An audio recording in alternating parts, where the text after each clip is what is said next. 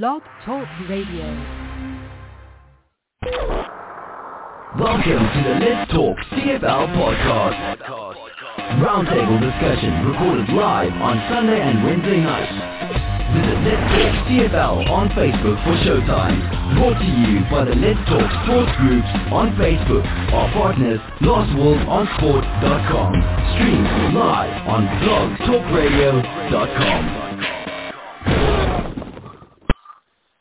Hey, good evening, sports fans, and welcome to Let's Talk CFL podcast, episode number 550. I'm your host, Christopher Jones, and I am not doing very well today. So we're going to do a couple of little things, and then I'm going to book out to bed, and Charles is going to take over the show, and you guys are going to do just fine, and everything is going to be fine. Your mics are all open, guys, so let's not make funny noises.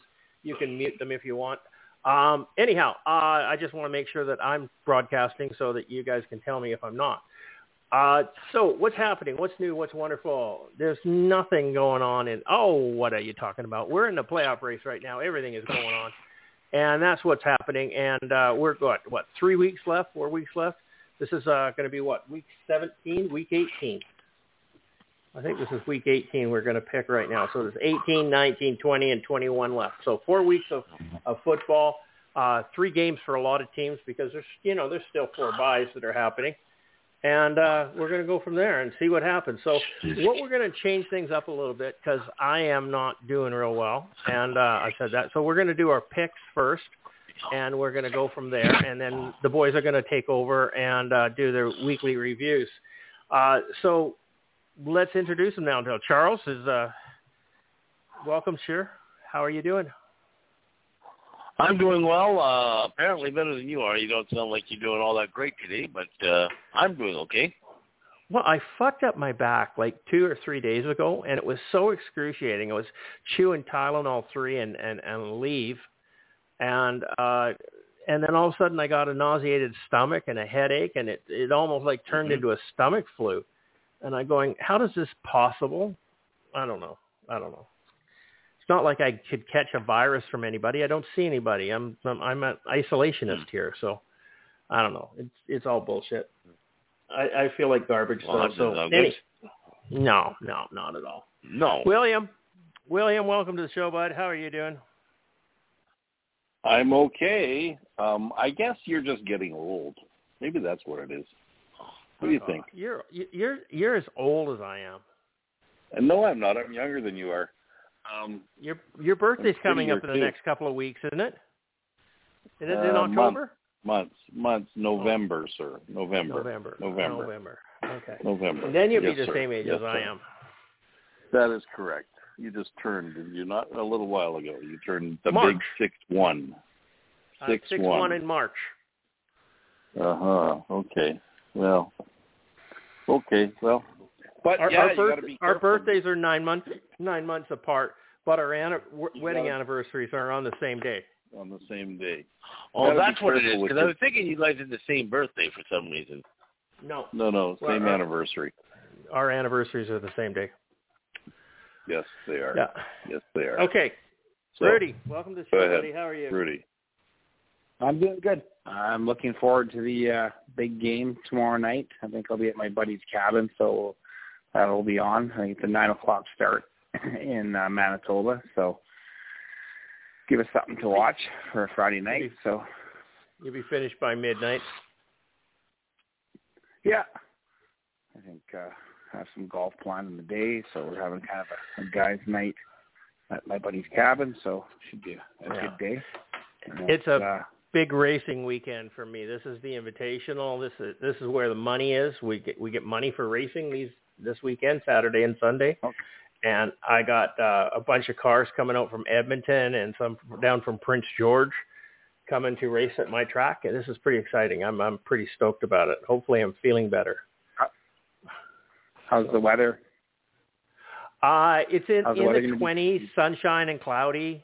It's been rainy the last few days, which is really good for it's really good for the track because the moisture stays in the track. So, the sloppier the track, the better my car hooks up. So, I'm kind of hoping that there's no 30-degree weather evaporating the water out of the track. So we're good with that.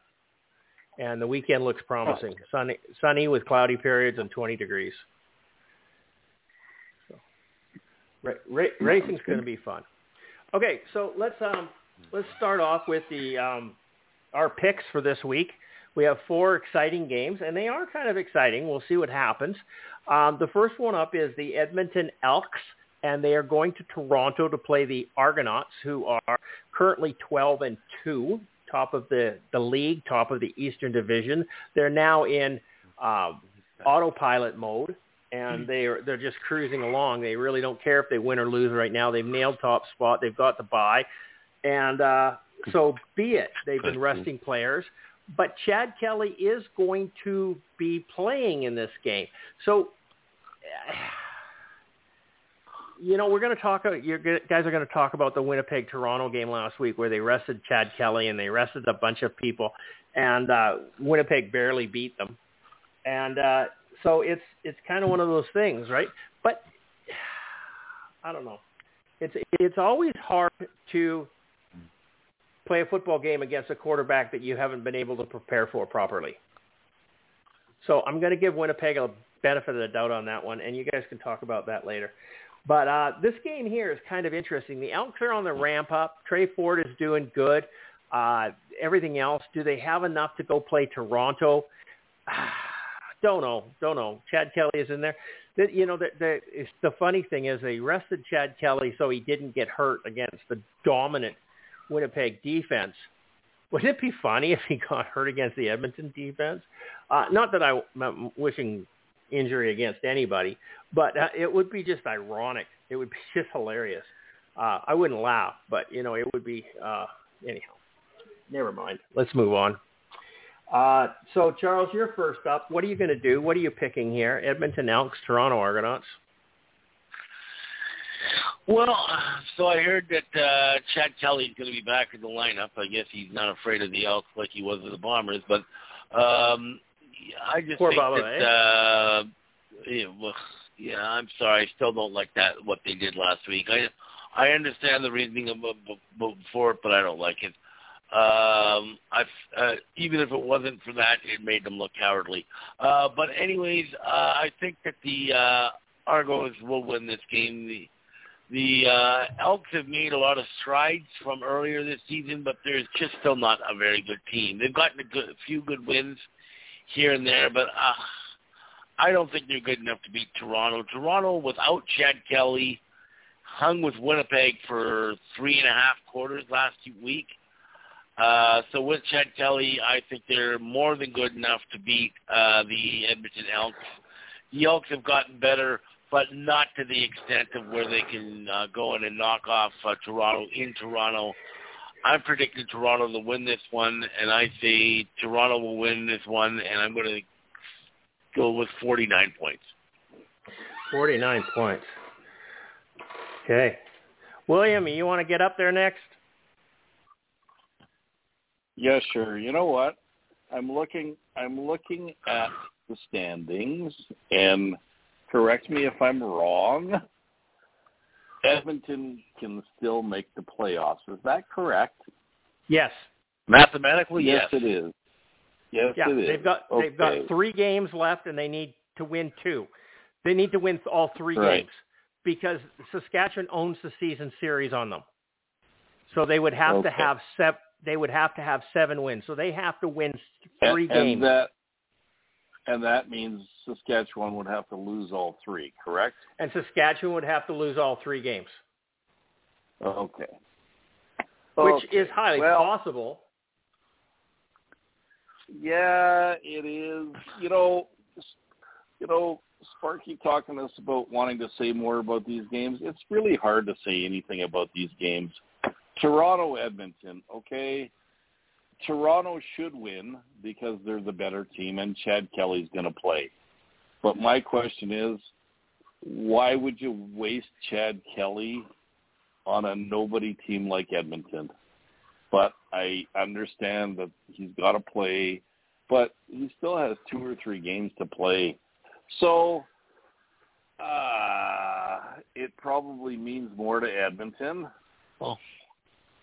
if they're interested in trying to make the playoffs. So, it's not like I can lose this, right? So let's go Edmonton. Let's go Edmonton 42. 42. Okay. So what Edmonton has for the rest of the season is they are playing, obviously, Toronto this week. Then they're playing Montreal. And then they play Winnipeg. Montreal has clinched a playoff spot, but they haven't clinched their home field. And Winnipeg hasn't clinched the top spot, or they've got a home field play no matter what. But it's whether or not they get the bye. So, and then in week 21, Edmonton has a bye. Have you looked at the schedule? Week 20 and week 21 only has 3 games each. Yeah, it's weird. Everybody's getting a bye right at the end of the season. Like, what the fuck? Yeah. That's my actually one concern about BC. If they were to go out, win the West, to host the Western Final, they have the bye in the final week. So if they finish first in the West, they're basically going 3 weeks between games, which I don't like that stretch at that point of the season. No, nobody does. But if you don't take top spot and you don't go for the bye, then you're playing the Western Final in Winnipeg in November. You don't want to do that either. No. So the trade-off is, do you take 3 weeks of rest and try to get yourself motivated for the game, or do you go play in a noisy IGF field, frozen field? They both kind of have pros and cons. They do, certainly do. Rudy, what's your picks on this? I think Toronto will win this game pretty easily. I think they're going to want to show that. I'm sure I think the players themselves didn't probably want to rest last week. I think they wanted to play in Winnipeg, so I think they're going to be a little bit cranky this week, and they're going to come out and want to show the league why they're number one. So I think they'll win this quite easily. So they can go beat up one of the teams at the bottom of the league? Yes, I don't know. I mean, I understand what they did last week. I mean, it's kind of the curse of the CFL, right? Like, if you dominate early and you stole first place, you have like 3 months of meaningless football, and it's not great. It's a great argument for one division. Absolutely, I was about to say that. I mean, because right now Toronto has 12 wins, Winnipeg and BC both have 11. There's no way Toronto can start resting people. But they get run over by Winnipeg and BC. Yeah, it'd be a great race. I don't know why these fans are so scared of it. I don't know why these fans are scared. Like, it'd be an even playing field for everyone. So who cares? Like, if it's fair, who could have a complaint? Yeah. And, and then they talk about, the history of the league and blah, blah, blah, and tradition. Well, I'm pretty sure tradition went out. It went out the window when we had 6 American teams that kind of went against tradition, if you know what I mean, when you're in Las Vegas and the guys playing "Oh Christmas Tree." I think we survived that fiasco, so I think we could survive one division. But anyways, back to my pick. I think Toronto's just the better team, and they're going to show why. 49. Or no, sorry, someone picked 49. I'll say Toronto 48. You're going to get the stare. You know that, right? Why is that? Do you not pay attention to our podcast at all? Yeah. Do you? Okay. And why would I be saying this?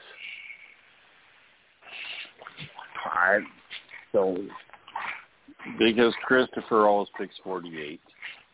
Yep. In every game. Rudy has 48. All right, I wanted 49, but 49. No.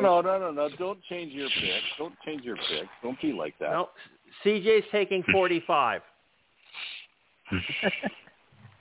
Toronto, 45. Listen, I'm running so cold on my sports picks. Don't worry. Okay, so the next game up, which is the game of the season, without question, this is the game of the season. BC takes the first one from Winnipeg. Winnipeg blows BC out in the second one. There's some mitigating circumstances into that Winnipeg fans don't like to admit, that BC was playing on a short week and Winnipeg was coming off a bye. But, you know, it's football, and you got to suck it up and do what you got to do. So the season is tied. Season series is tied. So this will be the tiebreaker. And it will put the team that wins this is in first place and dominantly in first place, because it would be 2 games up on the other. Okay? Although it doesn't say that. We'd both be 11. But if Winnipeg won this, they would be 12. BC would be 11. BC would have to get 13 to get above them, and as vice versa. So this is... No, that's not right. They're both at 11. They're both at 11 right now. Okay? Yes. Okay, so which team is going to win? Oh, sorry, I see what you meant. Yeah, sorry. Okay, they're going to win the season series. So for the other team to win the division, they would have to get 13. Yeah. So in effect, it's a 2-game lead, basically, with the tiebreaker. Yes. It's a ridiculously important game. Yes. Okay. This is the biggest game of the season, bar none, unquestionable. What teams are going to show up? Because Winnipeg has been playing flat. BC has been playing flat. Not all the time, inconsistent. Some games are great, some games are not. You can't say Winnipeg played wonderful against Toronto's backups. BC dominated Saskatchewan, but you know it. And some days it's terrible, some days it's good. So I'm kind of excited about this game. Hopefully I get to watch it. Winnipeg, BC. Charles, I know you're going to pick BC, but you got to say it for Sparky. Of course I do, because Sparky doesn't know by now for some reason. But, yeah, I'm picking BC. And sorry I'm going to have to miss this game. I'm going to be in a Boggle tournament. But, no, I'm kidding, what? Of course. I'm going to be there. It was a joke. I said a Boggle tournament, but I was kidding. I don't even know I'm not Boggle missing this game, period. It's a word game with dice. Never mind. It was just meant to be funny. It's all flat. No, but honestly, this is this is the third meeting of the year between these two teams. Pretty much each team has blown the other team out in the first 2 meetings. The Lions winning the first game 30-6, and we all remember that spanking the Bombers gave the Lions 50-14. But these two teams haven't played each other really in 2 months. So 2 months, a lot happened in 2 months. But the Lions are coming in. They've won 4 straight coming into this game. So they've been pretty much red hot over the last month. The Bombers in this one are kind of limping in. They're 2-2 in their last 4 after having a 5-game winning streak before that, but they've lost games to Saskatchewan. They've lost to Hamilton. And the Bombers are not a great road team this year. They really aren't. 3 of their 4 losses this year have come on the road. In a couple of their other road games, they were actually fortunate to win. There was a 19-18 game against Calgary. There was the one game where they fell behind 22-0 against Edmonton. So they haven't been a very good team on the road for the majority of the season, while the Lions only have 1 loss at home. So there's that to factor in. Honestly, for me, this game comes down to one player, Brady Oliveira. If Brady Oliveira runs all over the Lions and the Lions are not able to answer him, the Bombers will win this game. I just think that. And the Lions have struggled to protect against the run. And they're coming up against probably the best running back in the CFL right now. So they've got to be extra concerned about him. They're also got a noted Lion killer, Janarian Grant, coming back into the lineup this week. So that's another thing they're going to have to pay attention to. And I really believe that if the Lions can get Taquan Mizzell going and get a running game going against this Winnipeg team, that will be a world of help to them. But let's face it, I think this has a huge potential to be an air show. We've seen these two teams. They both can have dynamic aerial games. Let's face it, in the first game, Winnipeg was shorthanded. They were without a few key players. In the second game, not only were the Lions, on a short week, they were also missing Vernon Adams in that game. And I believe, if I'm not mistaken, Dominic Rhymes missed that game. Either he missed that game or I think he was actually injured in that game. Also, the backup, Dane Evans, got knocked out halfway through that game. So the second half of that game, they were using their backup quarterback. But regardless of that, their defense got torched in that game. Their third string. Yeah, third string, Dominic Davis. So their defense has to step up. I know they're pumped for this game. I'm sure the Bombers are pumped for this game. I'm pumped for this game. The Lions are pumped for this game. The fans are pumped for it. They've opened up the upper deck, and I just looked, and tickets are starting to move pretty quickly on the upper deck now. So I think it's going to be a huge crowd. It's going to be an awesome atmosphere, and I'm expecting this will be the best and closest game of the three games. I don't think we're seeing a blowout this time. And, yeah, I'm going with my heart, but you know what? I'm also going with the team I think is playing better right now. That's the BC Lions, and I'm going to pick BC to win this one. And I'm going to say it's going to be somewhat high scoring, so I'm going to go BC 56. Okay. Vernon Adams has, he's averaged 350 yards per game in the last 8 games. Does that make sense? Yeah. That's correct. Yeah. Talk about an aerial attack. The problem with that is we really don't have much of a running game. And that's a sad part. So they don't have a running game, and they're not good at stopping the run. That's why we need to win to play in BC in the Western Final. William, what are you going to do here? You got Winnipeg. You got BC. It's in BC. If I say anything, I'm going to offend everybody. So, no, you're not. You know what? I am. Let's put it this way. I think this game is pretty evenly matched. It's up for grabs. BC should have the home advantage. Winnipeg has the advantage of the running game. We both know that Vernon Adams and Zach Collaros are very capable of throwing multiple interceptions during a game, because they've both done it this year. Vernon Adams was a little better than Zach. He managed to throw 6 in a game. Janarian Grant makes a big difference. The crowd makes a big difference for BC. It's hard to I hate when I guess on Saturday, the whoever wins, if Winnipeg wins, then BC can't use the excuses they've been using about the second time they played Winnipeg. And if BC wins, then I guess Winnipeg's not even close to competition for BC. So who's making all the noise in the background? Stop it. Anyways, so I'm gonna say Winnipeg 43.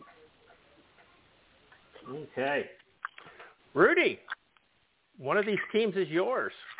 What are you going to do? Yeah, it's nice to have a big game. The CFL, I don't know.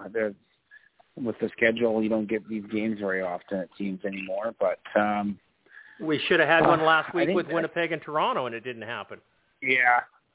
I think this game, Winnipeg is. I think Winnipeg gets up for the good teams. I think they play better. And against Ottawa and Hamilton, they played down to their competition, and it was embarrassing. But I think they come up with a big performance. I think their running game could be the difference in this game. So I think Winnipeg. I have it high scoring. I think it'll go back and forth, and it might come down to who throws more interceptions, because both Vernon Adams and Collaros, have good passing numbers, but they also have, they do throw interceptions. So but that could be Rudy, if you look at the amount of attempts that they have and the amount of touchdowns that they have and the amount of interceptions, it's not out of proportion to what it should be. Yes, Vernon Adams has 16 interceptions and Collaros has 14, but it's not I think it's more atrocious considering the amount of attempts that they have. It's through the whole season, but the thing is, Zach, in the last 5 or 6 games, he's throwing a bunch of them. So that just seems correct to be Adams hasn't. He's been in good ball control. It's a very fixable issue too. I think just. Mm-hmm. But I have Winnipeg 55. I think it'll be a field goal game. Okay, so we'll right down to the last minute. I'm going to take the BC Lions on this one, and I'm going with 48 points. I just think that the Lions are a little bit better of a team. And I'm not going to say they're more consistent because they're not, but they definitely have some momentum going into this game on a 4-game winning streak where, like Charles says, Winnipeg is 2-2. And Zach hasn't looked really wonderful. And if it wasn't for Brady Oliveira, then I don't think they would have won the other 2 games. So Winnipeg's not looking as powerful as they have been in the past. And I really think that this game is up for grabs. It's either team's game. It's an important game. It's a 4-point game. And interdivision. This game is who wins the division. If this doesn't happen, I mean, the odds of Winnipeg losing out the rest of the game and BC winning out the rest of the games are so slim to nil. It's not going to happen. So this game is it. If you want first place in the West, this is the game that's going to give it to you. And I'm taking the BC Lions at 48 points. Okay. Now we have the challenge because now we're playing with the tallest midgets. We have, we have the Hamilton Tiger Cats going into Saskatchewan. Now, Hamilton Tiger Cats have had this, Taylor Powell has been playing quite well. But now they have both Bo and Schlitz taking first-team reps. I don't get why they're putting the guy that got them into playoffs on the bench. This is like Casey Printer scenario.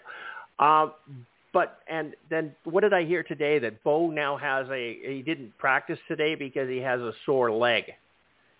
So is this going to be better? Is this going to be a game time? Is this going to be what? I don't know what's going on with Hamilton and who their quarterback is. Nobody's even said who their quarterback is. Is it Matthew Schlitz or is it going to be Taylor Powell? And why would you even think about putting Bo in there? Bo was, 9 picks, 3 touchdowns in 3 games with the Tiger Cats this year. 9 picks. That was dominant. He was dominating the league in interceptions. Not a good category. But anyhow, we got the Hamilton Tiger Cats. We're playing Saskatchewan. Saskatchewan is rolled over and died. I don't know what's going on. There was one of the things is, can Craig Dickinson save his job? No. But yeah, okay, let's see what's going on here. We got Hamilton and Saskatchewan. Charles, what's your pick on this one? Oh, hang on. I got Charles muted. Sorry, buddy. Oh, you got to start over. Sorry. I had you muted. Sorry. You're making. Well, I was on mute anyway. No, I wasn't. I had put myself on mute right after I finished talking. So, okay. Yeah. So, anyways, just quickly, I wanted to make one more point on the last game. Just quickly, I just went back and quickly did some quick check. Since the last Bombers game, which was in August, there's been 7 games. The Lions have played 7 games, and that was the game right after was the game that Vernon Adams came back from his injury. They played 7 games, and he's passed for 300 yards in 6 of the 7 games. The only one he didn't was against Edmonton, where he passed for 270. On to the next game. Right, but there was hang on. But there was 2 games where he was 470 and 458 yards. Correct. So that brought the average up, right? That's why I said the average was 350. So even though, he had one game at 200 and something, but the average brought it back up. Okay, I'm sorry. Go ahead. Yes. No problem. Hamilton, All Saskatchewan. Right. On to Hamilton, Saskatchewan. Boy, what a letdown after Winnipeg, BC. But we'll go with it anyway.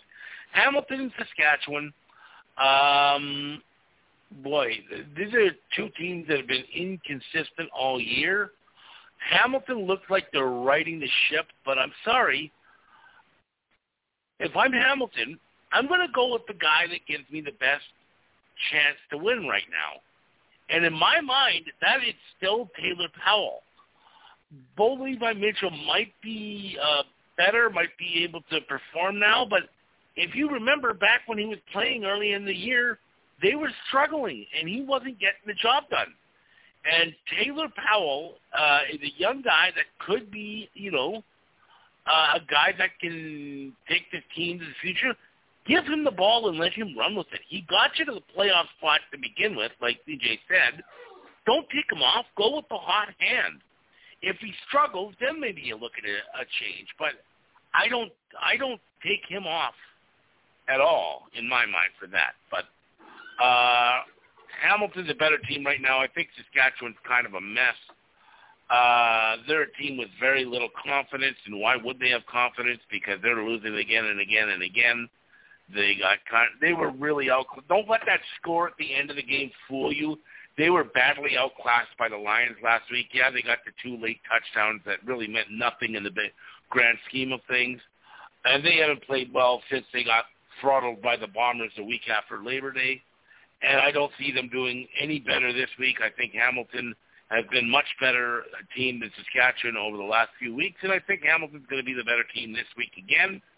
And I hope that they stick with Taylor Powell and don't just knee-jerk go back to Bo Levi Mitchell, because I don't think it's going to go well for them if they do. But I think Hamilton's going to win this game no matter what, and I think Hamilton will win, and I'll say 45 points. Okay. William, you can't take Saskatchewan. Yes. It goes against the grain, doesn't it? I can't believe anybody is talking about Bo Levi Mitchell. Okay? We've seen him all year when he wasn't hurt, and he's throwing interceptions because he can't throw the ball.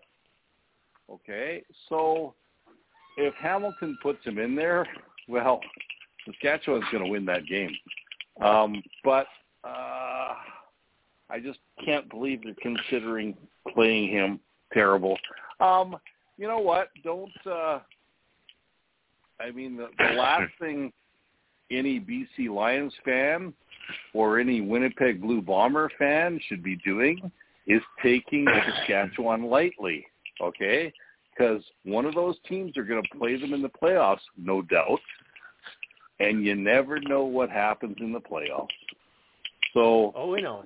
I think Saskatchewan has more to play for. Because can Hamilton still make the playoffs or not? Hamilton is in the playoffs, but Hamilton is in the playoffs. They're actually trying to overtake Montreal for the second place. Montreal has 8 wins and Hamilton has 7. Okay. So if Hamilton wins out, they will get second place, home field advantage. Yeah, they're trying. They have something to play for right now. No doubt about it. Okay, well then in that case, I'm gonna pick Hamilton.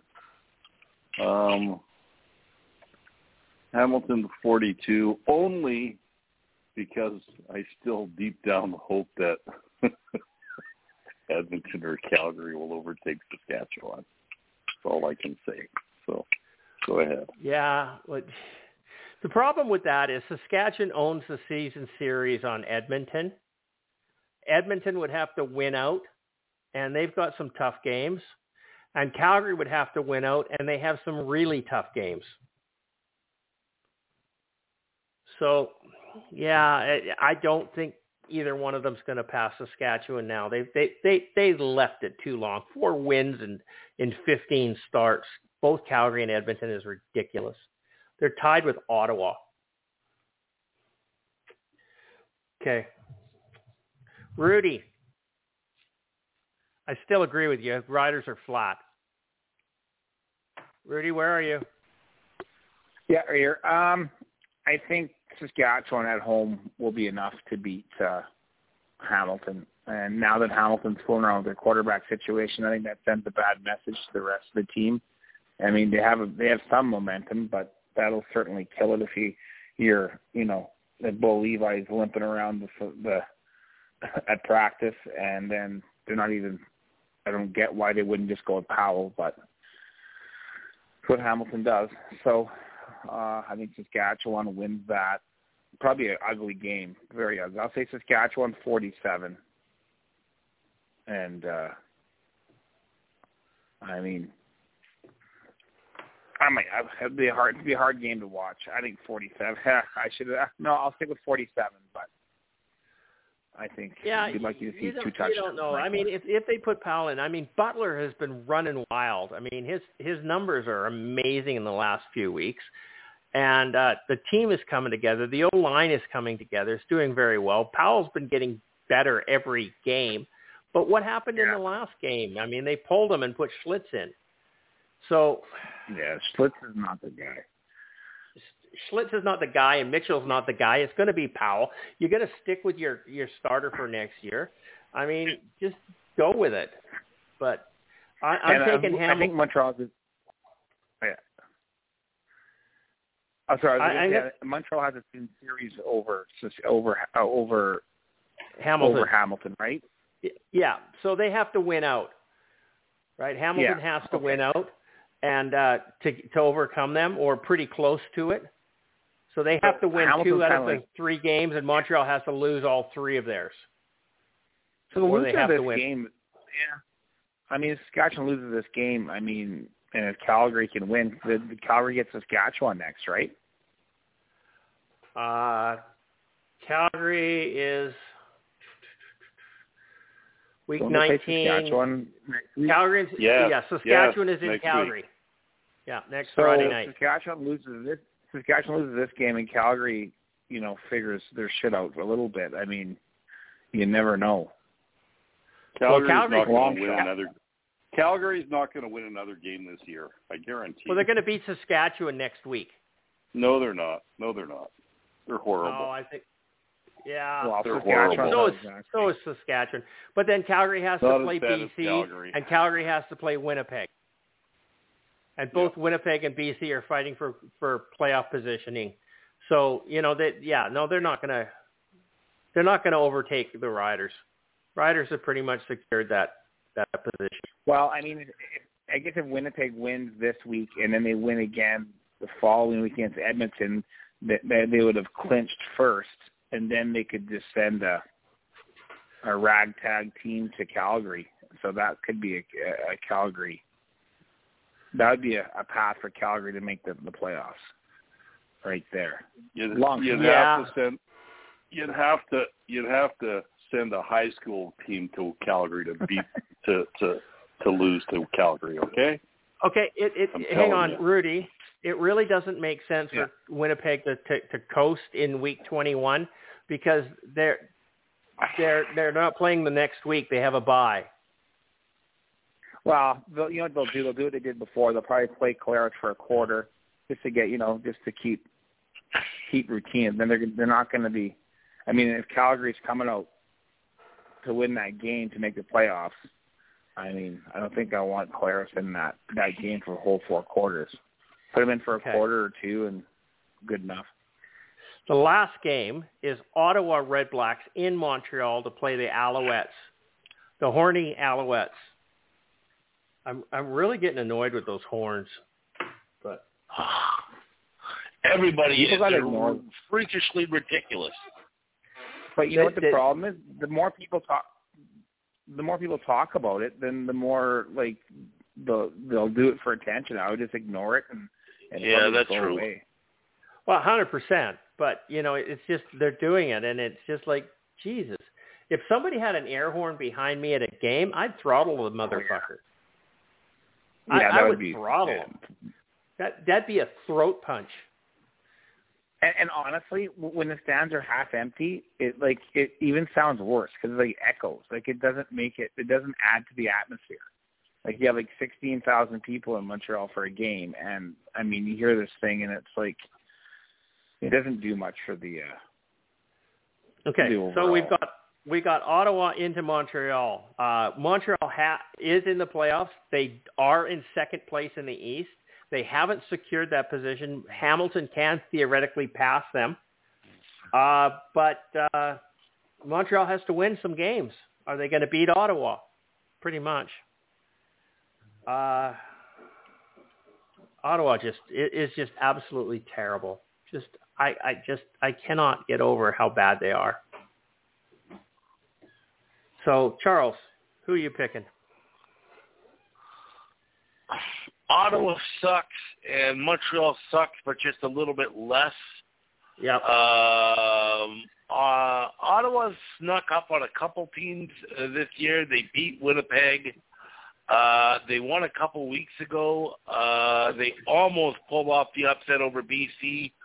But in general, this is just a pretty bad football team, and he's just not – I just don't see Montreal losing to them. Not that Montreal's any screaming hell at all. I just think they got more to play for. Mathematically, Ottawa can still make the playoffs. Realistically, they're done again. And No, they cannot. Or they're out? They're out. Yeah, you're right. They are out. Well, no, could they not technically get a crossover? Because I think they're 4 points behind Saskatchewan. They got 3 to play. Yeah, okay, you're right. They theoretically could cross over. Yeah. It's on life support. They're not going to make it. Let's be realistic. They're in the same position that Edmonton and Calgary are in. Right, yeah. And Montreal's trying to hold off on losing home field to Hamilton, so they've got more to play, and I really believe that Montreal will pull this game out.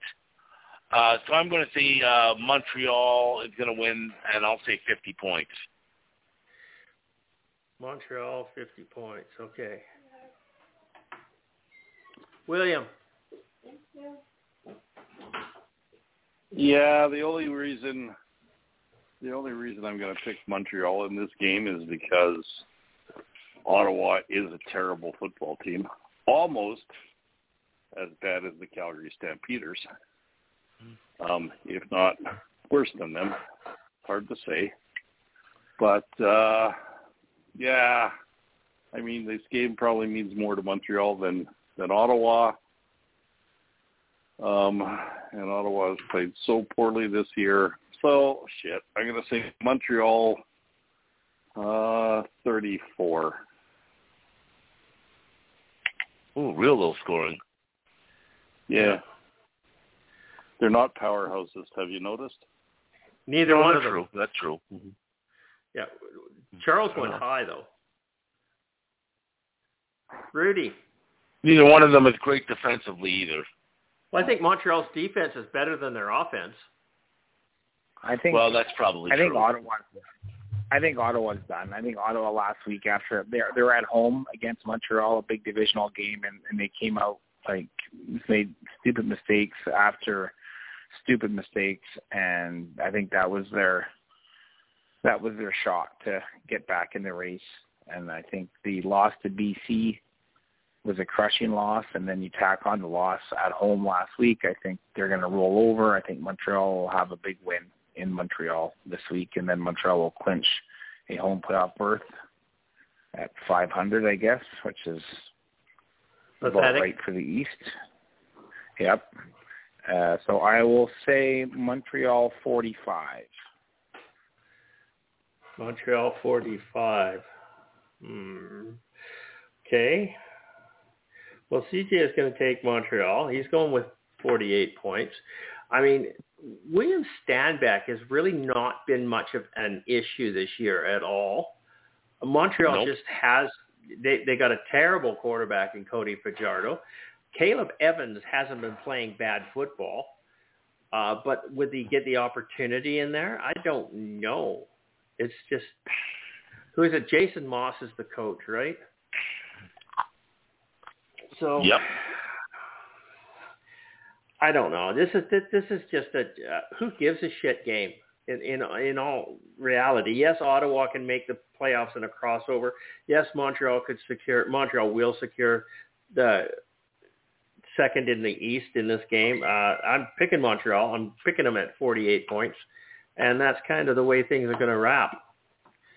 Okay, now we're going to go back now. Oh, who did we lose? We lost Will again. Will. Fuck, I did it again. Okay, so Charles, you're going to have to pay attention to this, okay? Because Mr. Butterfingers is... Apparently. Oh, forgot to put him in the box. It's going to ring. Oh. Low again. There, you're back. Yep. Okay. So now we're going to go back and talk about all the other games that were in the past week. And I'm just going to bow out and go to bed. Okay? So you guys probably can make this one run for the rest of the show without too much problems and talk to your little people or your little articles a little bit, okay? So, good night. And I apologize, but I feel like shit. Charles, you got the control. Good night. Okay. Good night. And then there were 3. All right, so I guess it's for us to go back and review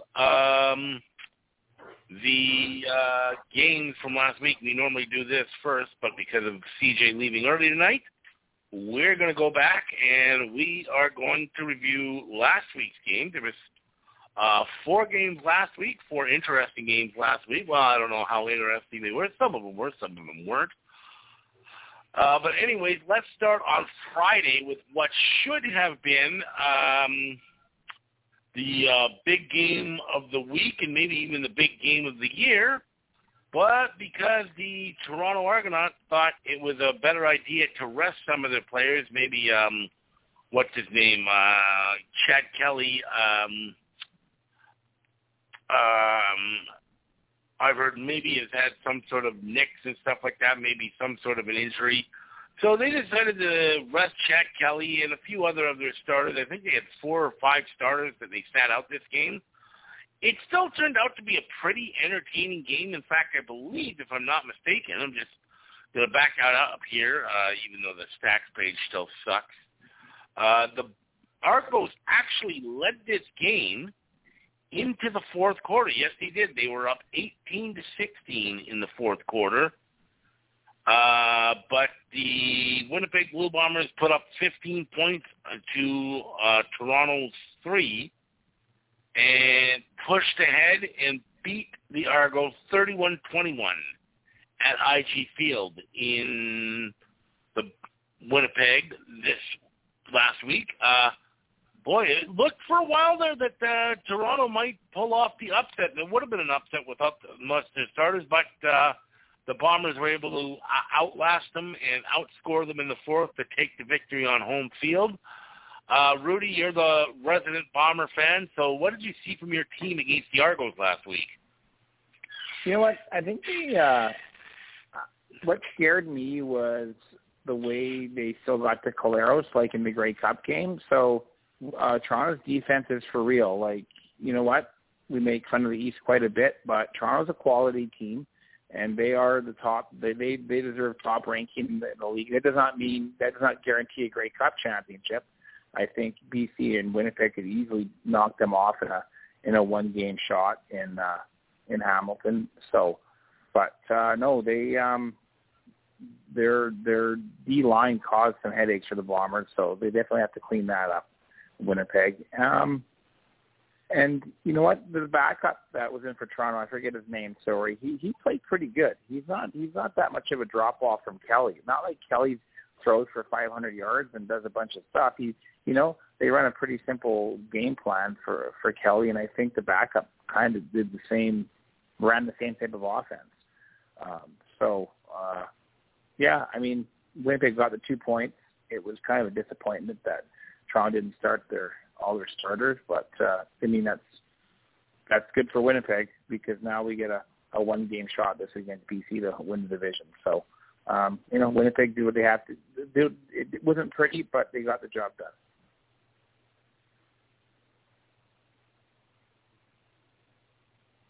That's about it for that game. There's not really much more to say. It wasn't a Picasso.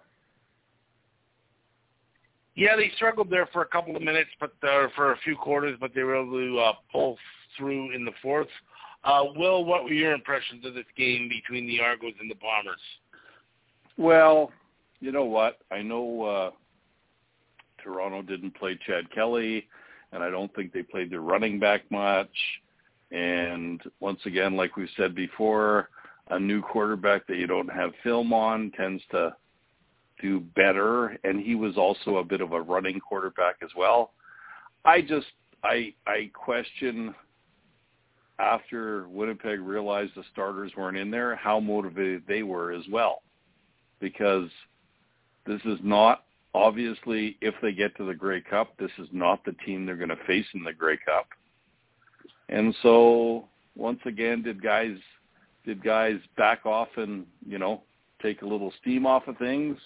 The offensive line for Winnipeg, they've let people get to Collaros all year, more so than I've seen in a couple of years. So I guess they do have to shore that up. Or maybe once again, I don't know how and being in Calgary for all those years when they had clinched playoff spots before, halfway through the season, how motivated are these guys? And it's hard to get up for these games when it doesn't mean the world. So Winnipeg won, they got the 2 points, and hey, that's all you need to say. It doesn't matter how close the game was, they got the 2 points. So there you go.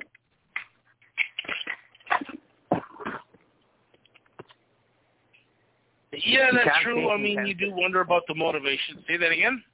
Sorry, what? Sorry, you can't fake intensity. No, you're right. You can't fake, yeah.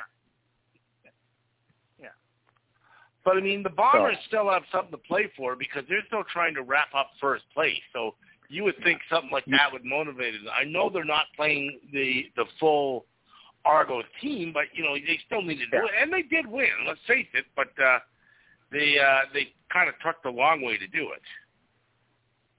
One thing that Winnipeg this year, I think. Go ahead. Go ahead, Rudy. Oh, Rudy, I was go ahead. Say the one thing that Winnipeg has, I think 3 of their losses this year, they haven't had Jackson Jeffcoat in the backfield, in defense, and that him and Jefferson, they really play off each other.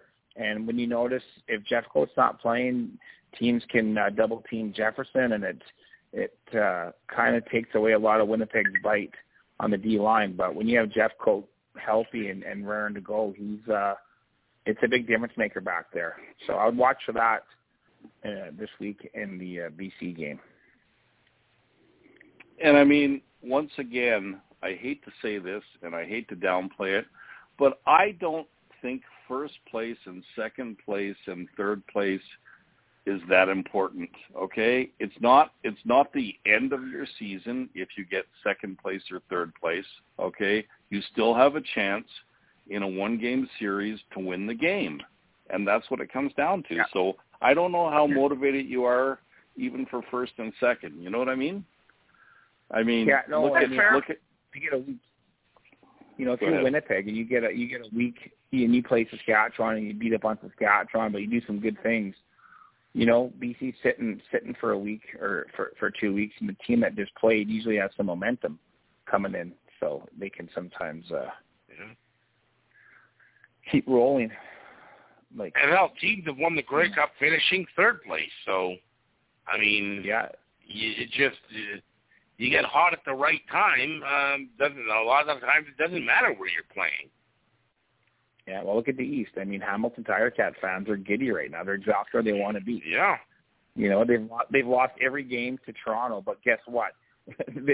they're due to get one, and it could be it could possibly be in the East final if they get there. So those are dangerous teams to play. Yep. All right, so the final score was Winnipeg 31 and Toronto 21. I'm sorry, I don't have the actual our picks. I think all of us picked Winnipeg because they were playing the Argos without Chad Kelly. I'm pretty sure we all picked Winnipeg on that one. So, sorry, I don't have those scores in front of me, so we can update them next week or whatnot. So it's not a big deal. So we'll move on to the next game now. It was doubleheader Friday and doubleheader Saturday last week. So 2 games Friday, 2 games Saturday. This weekend being the holiday weekend, we get a Monday game for Thanksgiving. That's the Montreal-Ottawa game. So game 2 of the week, though, I was at personally last Friday night at BC Place Stadium. It was the BC Lions winning this game 33-26. And again, as I mentioned earlier in the show, that's a very misleading score because the Riders got 2 touchdowns in garbage time when the Lions were playing prevent defense. It was not nearly as close as that score would indicate. The Lions really, I thought, took it to them for the first 3 quarters. I mean, it was 33-11 going into the fourth quarter. The Bombers got the 2 late ones. I never felt at any point that game was at all in doubt. And, hey, the Lions played well in this game. The Lions, they got off another 458 yards for Vernon Adams. So he went off on this one. 3 touchdowns, no interceptions. Needed a bit more running game as Taquan Mazzell only 10 carries for 38 yards. Keon Hatcher was outstanding in this game, 172 yards and a touchdown.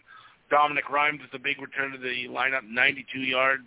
Alex Holland, 83 yards, 2 touchdowns. So the Lions, they've got a lot of weapons. This is why I think tomorrow's game could be a real aerial battle because both of these teams are stacked a mile high at receiver. But the Lions really played well. They went out and kind of outclassed the Riders. Jake Dogala threw for 409 yards. 409 yards and 457 yards. They got him in completely different ways.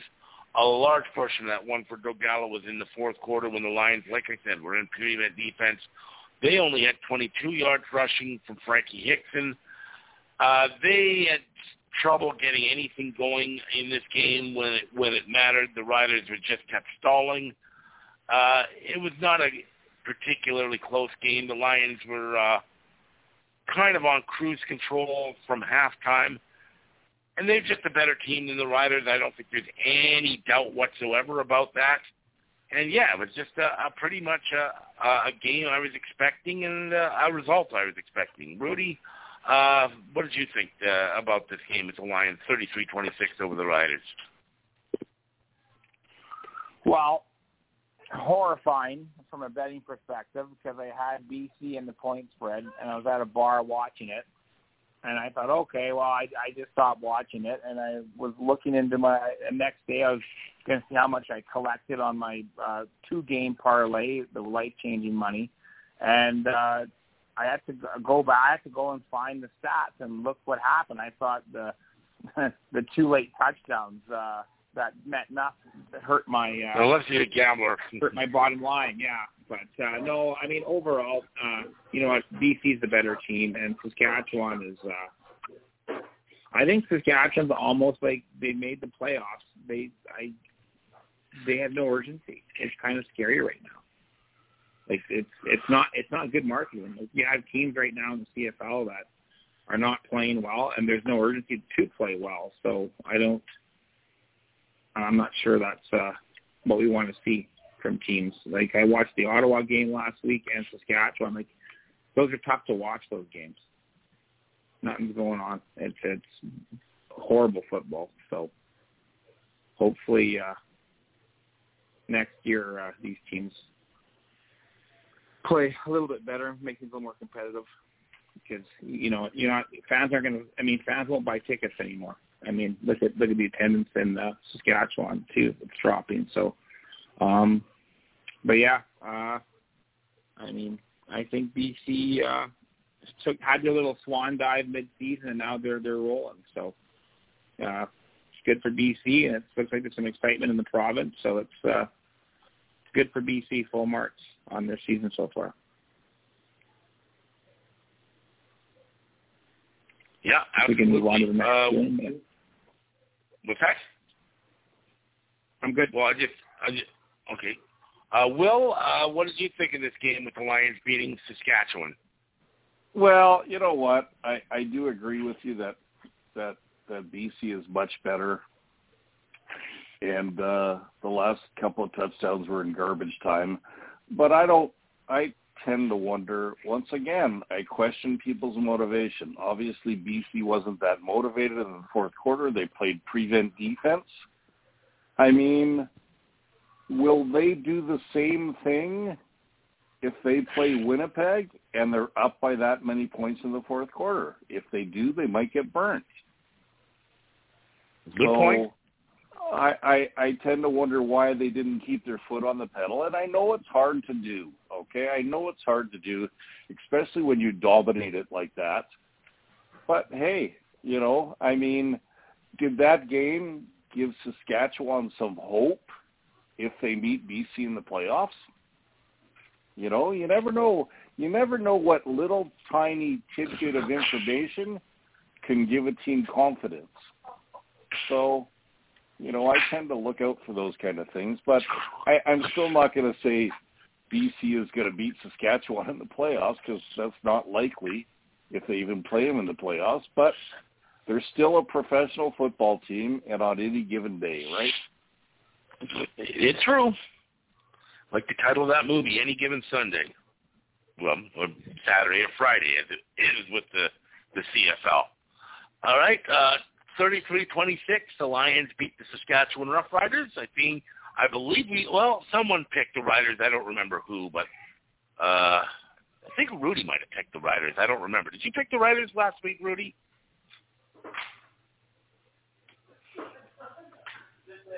I don't remember. Anyways. You picked the Lions. Oh, well, whichever. No. All right, moving on to now we're on to the doubleheader that happened on Saturday. First game in this one on the Saturday doubleheader was in Montreal. Was in Ottawa, where the Ottawa Red Blacks got thumped at home by the Montreal Red Blacks. Will, you went second on the last game, so I'm going to let you go first on this game. Okay. This was what? Ottawa and Montreal? Ottawa, Montreal. Can you refresh my memory and tell me who won? Montreal, 32-15. Okay, because I'll be honest with you, I did not watch this game at all, because it did not interest me in the least. Once again, I think Ottawa is a pathetic team, and they showed that when they played Montreal. I did watch. I PVR'd it, and I watched it for about 20 minutes, because that's all I had time for. And once again, I mean, when you lose to Montreal, and Montreal beat Calgary the week before, I consider Calgary and Ottawa pretty much the same team. They're both terrible. And I don't think either one of them is going to win another game this year. So that's my 2 cents. Go ahead, Rudy. I tried to watch this game, and it was, Ottawa, you'd think after 15 games or 16, whatever we're at, like, to be that sloppy and to be that inconsistent, I mean, it's a joke.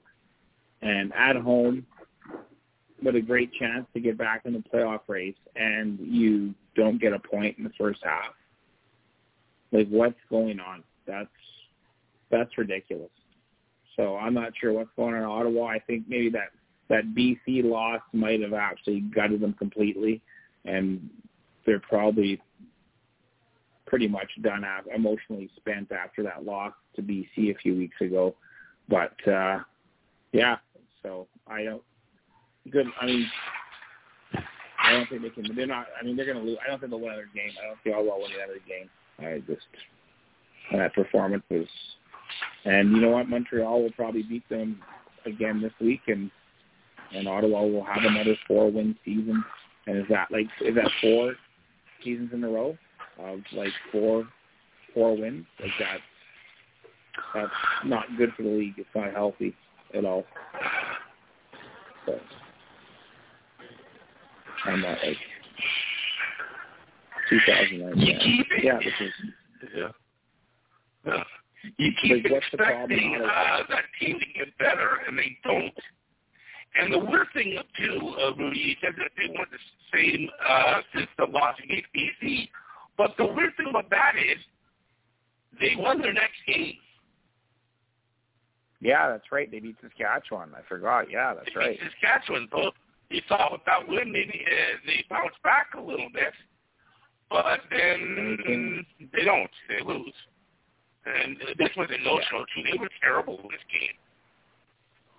Yeah, it was bad. It was a really, really bad performance. And Montreal don't scream and yell. I don't think they're a great team by any stretch. But they really walked all over them in this game. Like you said, Ottawa didn't have a point the first 3 quarters.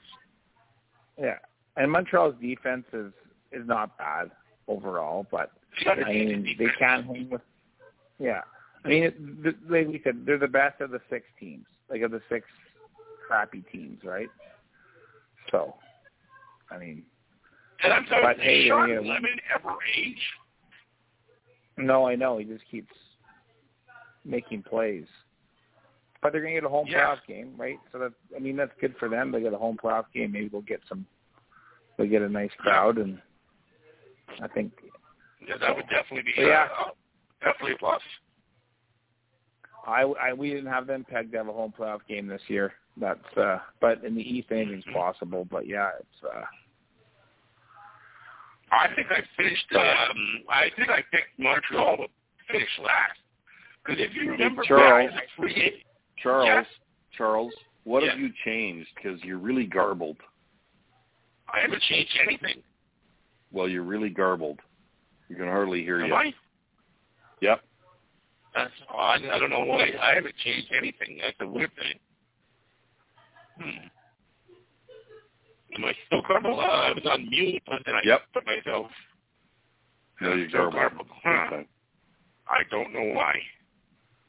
Because I really haven't changed anything. Let's see. This is really weird. I thought that Rudy sounded kind of garbled. No, Rudy sounds crystal clear. Actually. Okay, let's see here. Let me see here. I think you're losing your voice. What's that? I did too. I thought he was losing his voice as well. Yeah. You know what I'm going to do? I'm going to hang up briefly and then I'll call myself back. Maybe I just got a problem with my connection. So I'll be back in like 30 seconds. So you guys can not talk amongst yourself just for a few minutes. And what are we going to talk about? We can talk about. Well, why don't we move on to the next game or something, or whichever you like to. What? What was the next game? Okay. We'll go to next game was Winnipeg, Hamilton. Yes. Hamilton, Calgary. Hamilton, Calgary. Okay, that should be a fun one to talk about. Yeah, go on to that one. I'll be back in a moment. Okay, so you want me to go first, Rudy? Yeah, you can go. We can just talk back and forth on this game. I mean, pretty bad. I mean, you know what?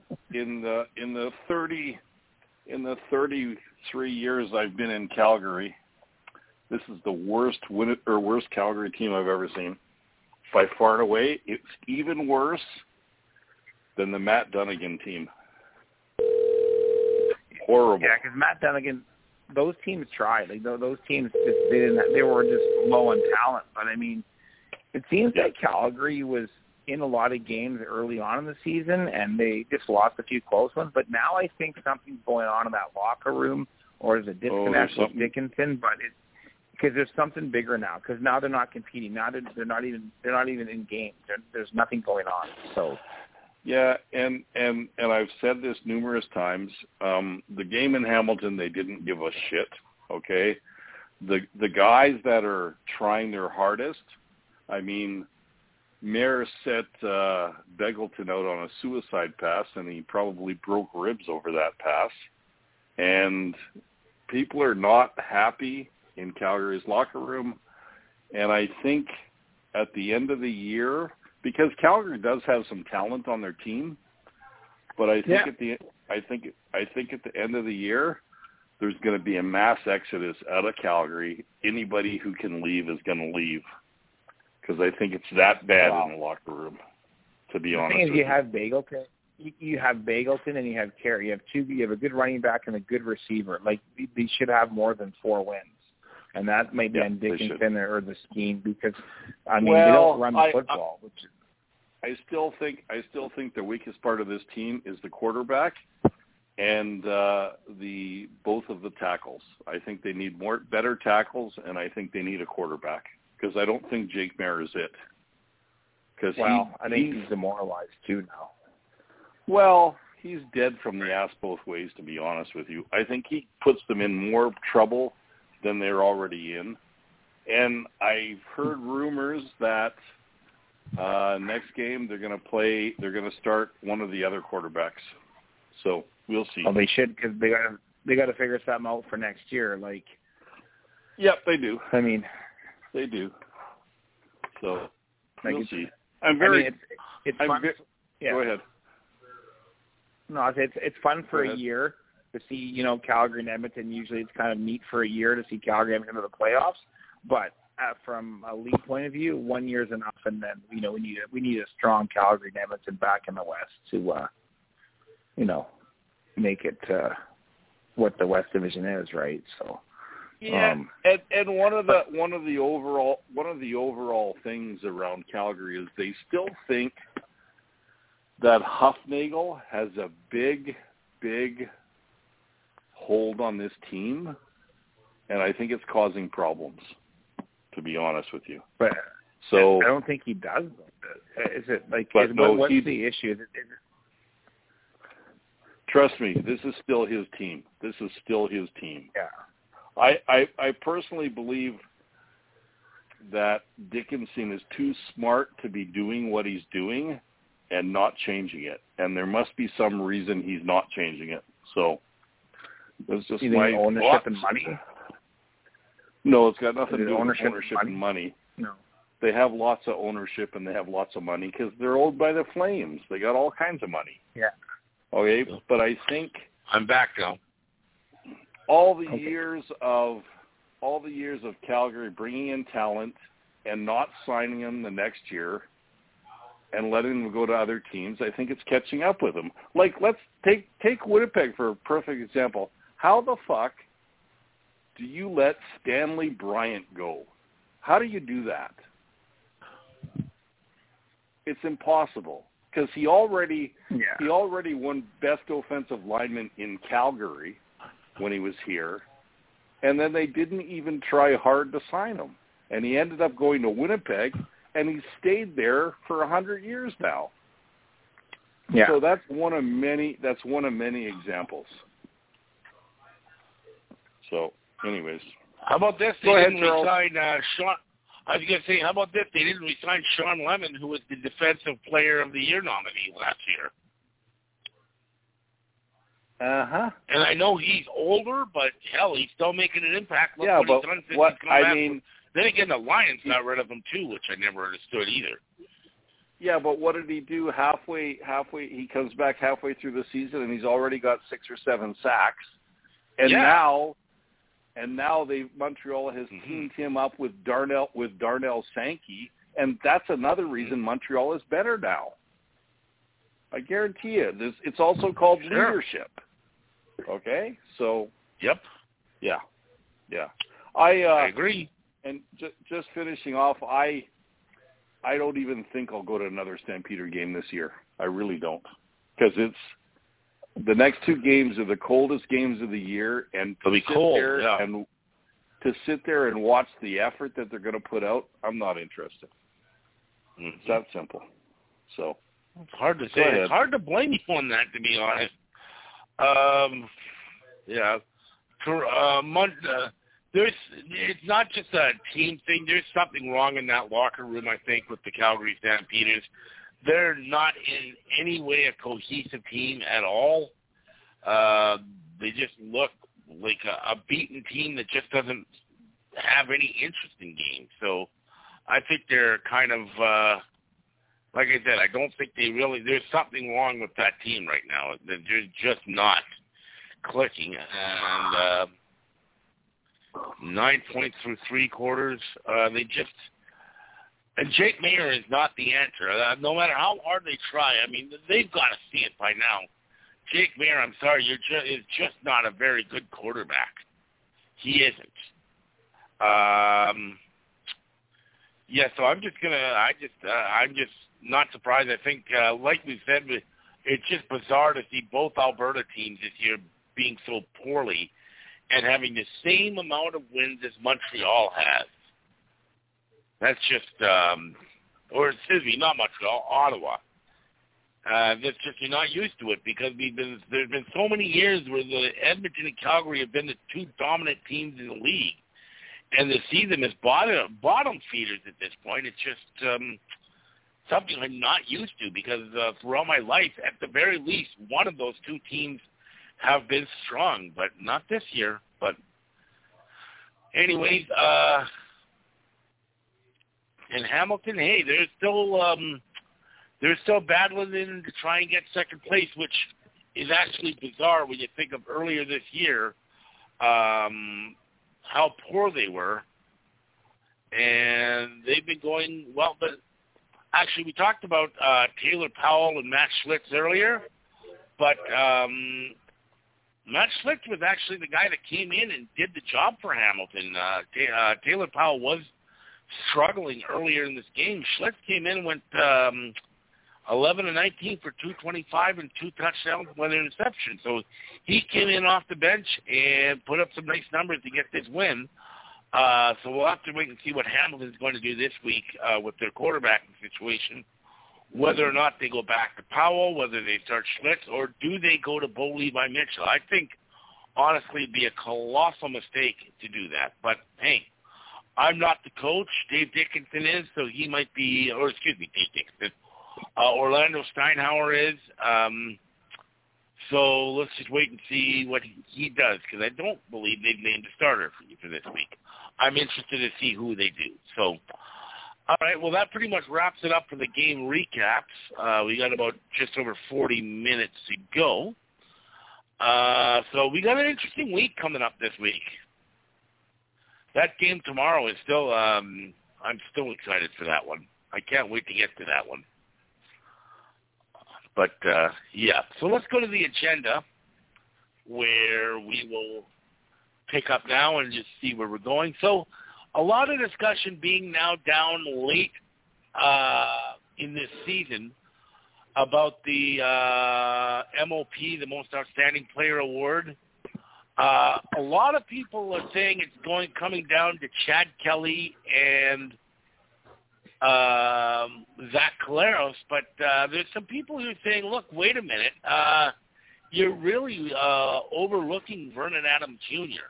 And we discussed it earlier in the show when we were talking about the Lions. Vernon Adams Jr. has passed for 300-plus yards in 6 of his last 7 starts. And in 2 of those games, he was over 400.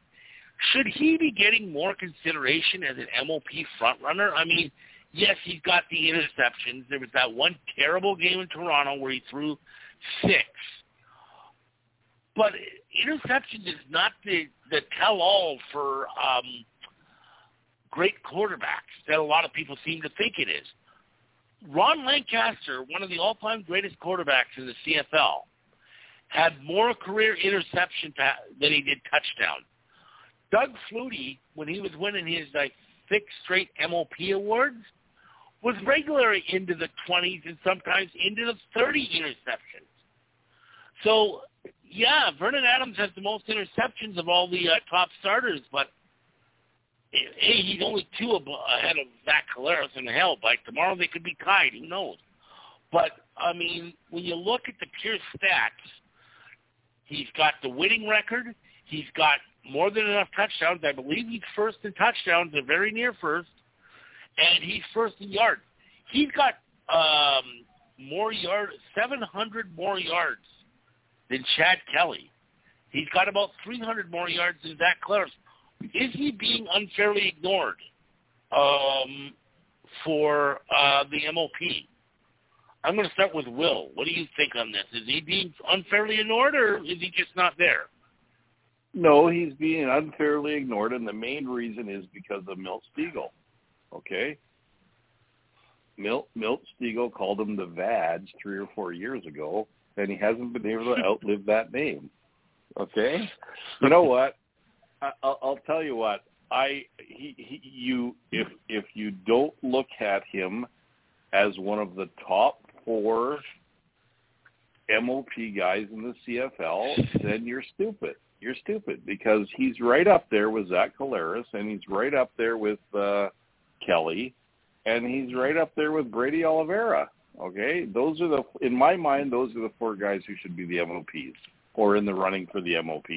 And you got to look at he's also on a winning team. Okay, so it doesn't matter how many interceptions you have. None of that stuff matters if you're on a winning team. And I think this has got to be his best season so far in the CFL. And so that explains it right there, why he needs to be in the running. I'm not saying he is the MOP, but you know what? I think it's a tight race this year, to be honest with you. Mm-hmm. I think you could give any one of those 4 guys the MOP and be justified. I agree. So there you go. Rudy, what are your thoughts? Well, I think, you know what, with VA has, he's had a very good year, and it's hard to gauge these guys. I think if they beat Winnipeg on Friday and you take in 2 to 3 against Winnipeg and you win the West, then I think that I have VA over Zach Collaros this year for the West nominee. And unfortunately, the Eastern media is going to pick Chad Kelly no matter what. And I have a bad feeling that I think they're going to.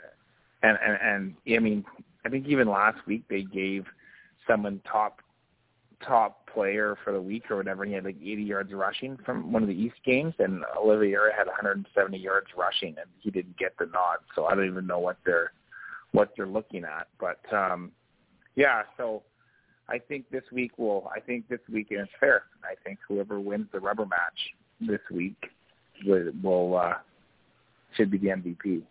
Obviously, if they play well, but I think that would be a fair way to decide things. Yeah. And I'm not even. Yeah, go ahead. Go ahead. Keep going. Well, I was just going to say, I don't even know if Zach Collaros is the MOP of the Bombers. I might be leaning more towards Brady Oliveira for MOP for the Bombers, because I think. You have a few guys. Dalton Schoen's had another big year. He's, I think, leading the league in receiving again. There's a few. Dempsey's going to have 1,000 yards receiving. So, yeah, there's some guys that have had a really good year. So, yeah, and that's the thing, it's hard to – because BC probably throws more, right? They don't have much of a running game, so VA has to throw the ball, whereas Zach doesn't have to throw the ball as much, but – right. And he's still throwing a few interceptions. So, yeah, it'll be interesting. That's why the game will be, must-watch TV tomorrow. And that's what it'll. I just want a good game. I don't want a blowout. Well, that's what, you build these games up all of a sudden, you know what, hopefully both teams show up. I can't imagine Winnipeg not showing up here. Because we actually did that twice this year Because both the first two games were really built up between these both teams, and both of the first two games were blowouts. So I'm hoping that they've each got the blowout out of their system. Let's have a battle this time. Yeah, that's what I want. Have a good game. And then, honestly, whoever wins this game, still, it's like you're not an uneasy feeling because guess what? You're probably going to have to beat them one more time, and that's never easy. One more time. You're right. It's going to be a short term. Whoever wins this game, you'll be feeling good about having the West Final, but it's like, oh, boy, but now you have to deal with them again, right? So, and you never quite can – you don't know how those games are going to go. I mean, even last year, BC was in the West Final right till the last drive because their lovely kickers kept on missing. That was a close game. In fact, with the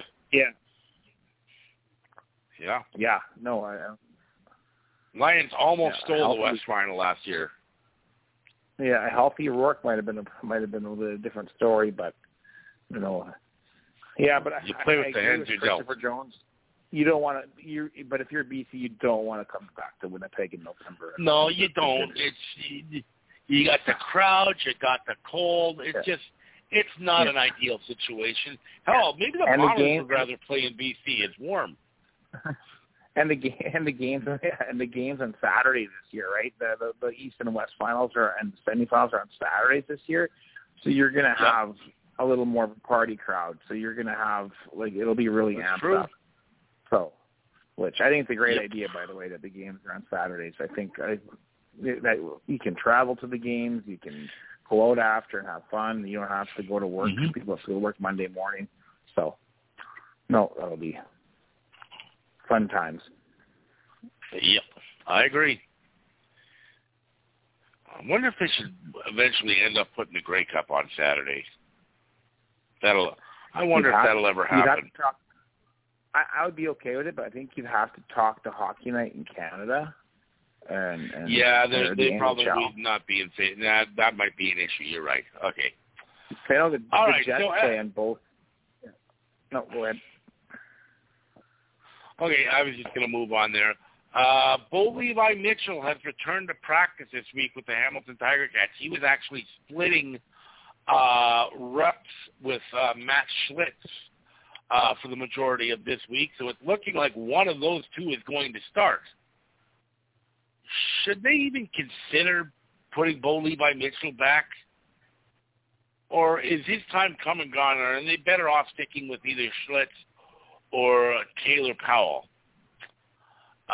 Will, you kind of voiced your major voice heard about Bo Levi Mitchell earlier in the show, but I'm going to give you a little more chance to discuss that. Should they even be considering this?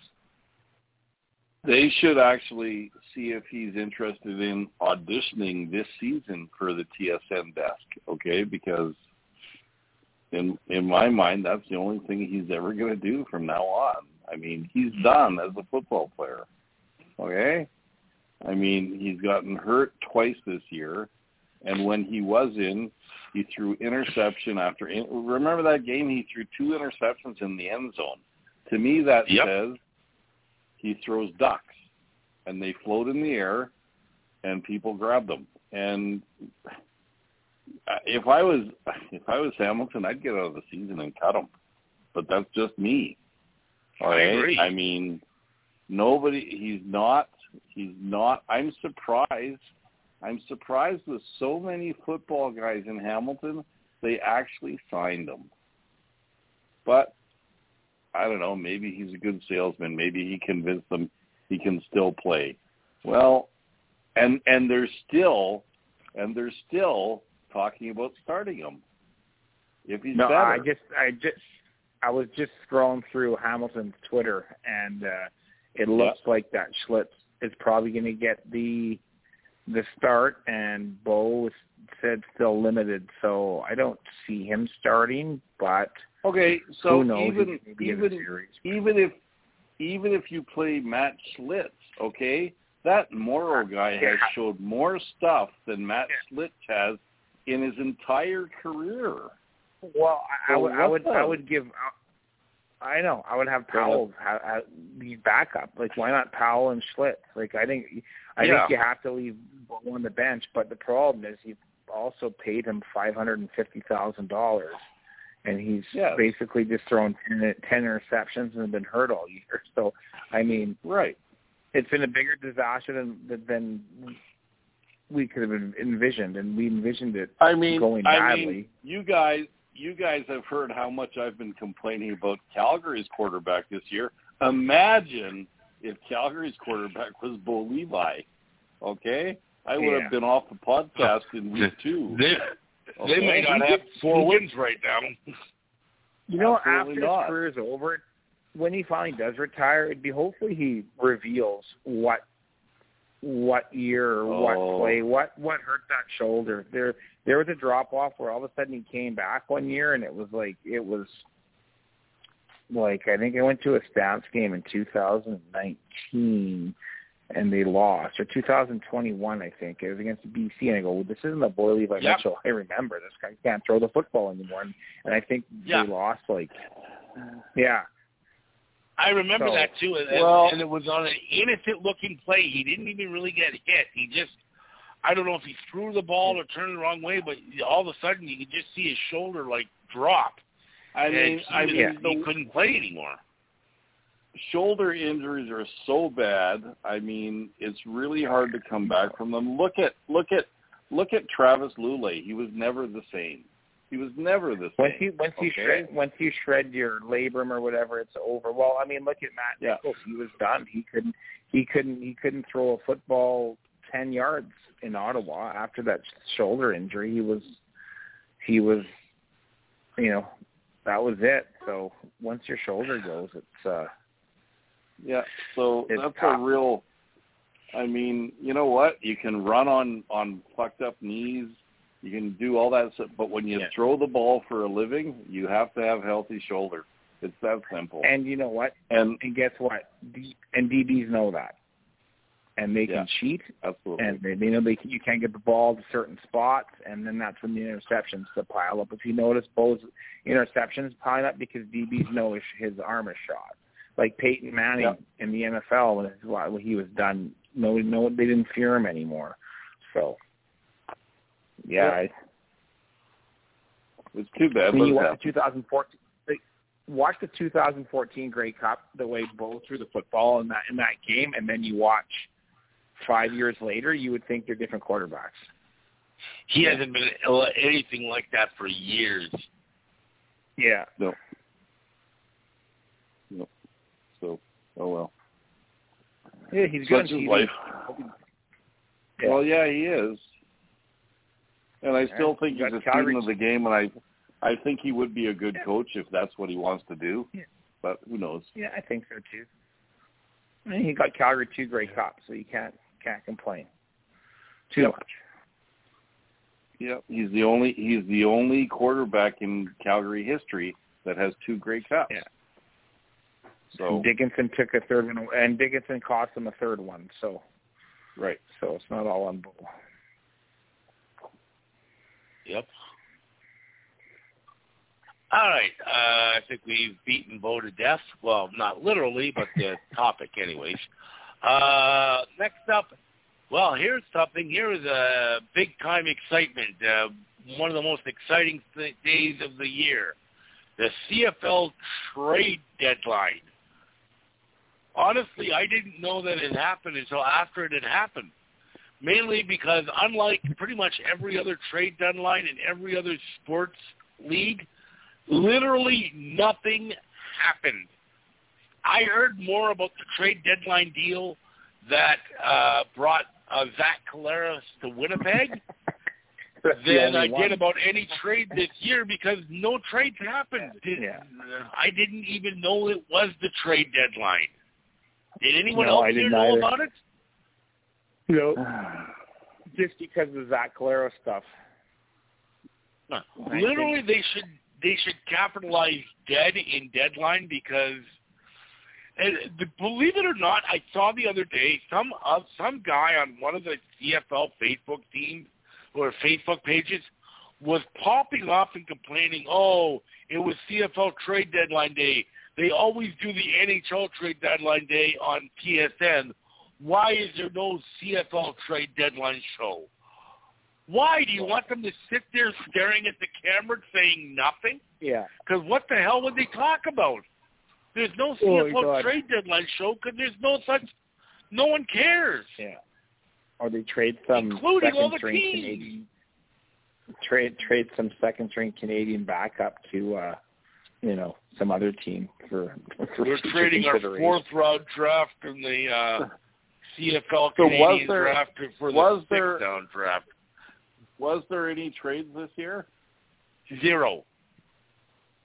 No. Nothing. No one did anything. There was Jared Davis for somebody, but then that got stopped because Jared Davis was hurt. But that was the only one I remember. That's the only one I remember. Yeah. So it looks like he might not make the ball. He's on Hamilton, so he still could, but I'm surprised no one make a deal.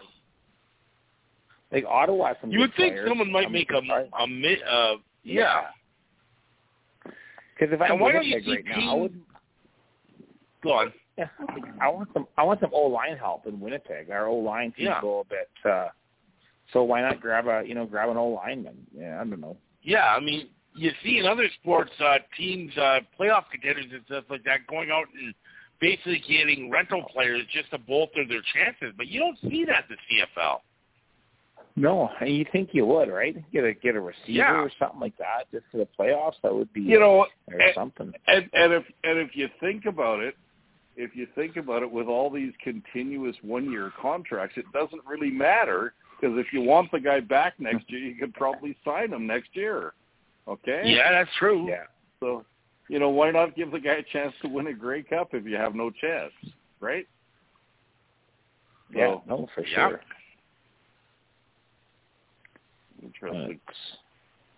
Well, didn't Calgary make them pick up in 2018 when they won the Grey Cup because a bunch of their receivers got hurt during the year, right? They basically had a second string receiving corps that won the Grey Cup that year. So when did they make those pickups? I can't even remember that far back. Yeah. Mm-hmm. I think that's maybe the other time where there was some moves. I mean, a lot of teams. I understand a lot of teams have guys on their practice roster that they can also use if that happens. So hard to say. Yeah, hard to say. What was? Do you know, Rudy? Do you know what was wrong with Janarian Grant? I think it was a knee. He's out for 3 months. It was a knee? So I'm pretty sure it was a knee. Okay. I'll double check that.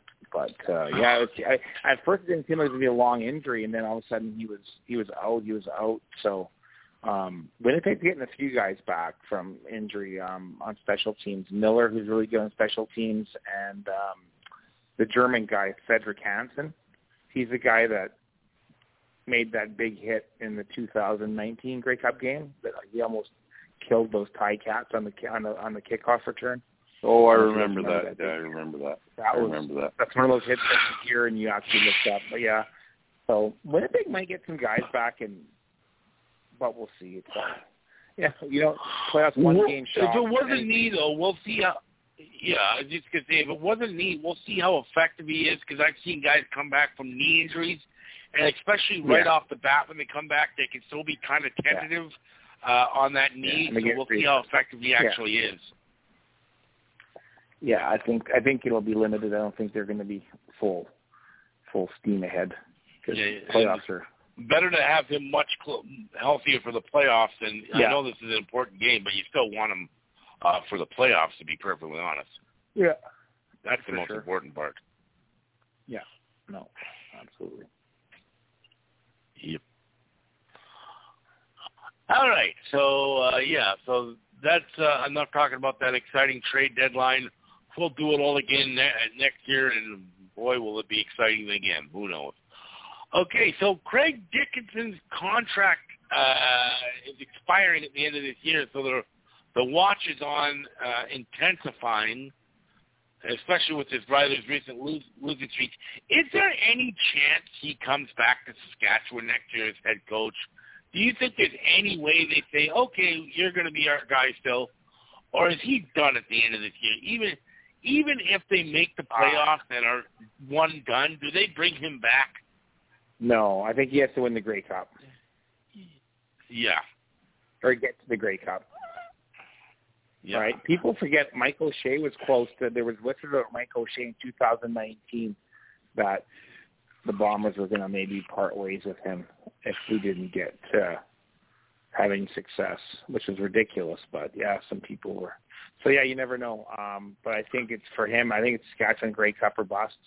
And I think there's just been too much losing going on there. And, I mean, they did lose their starting quarterback, but, I mean, if you're pinning your hopes on a 40-year-old quarterback, is he 40? Or how old is he, Harris? But, yeah, no, I think you're right. I think he'd be 40.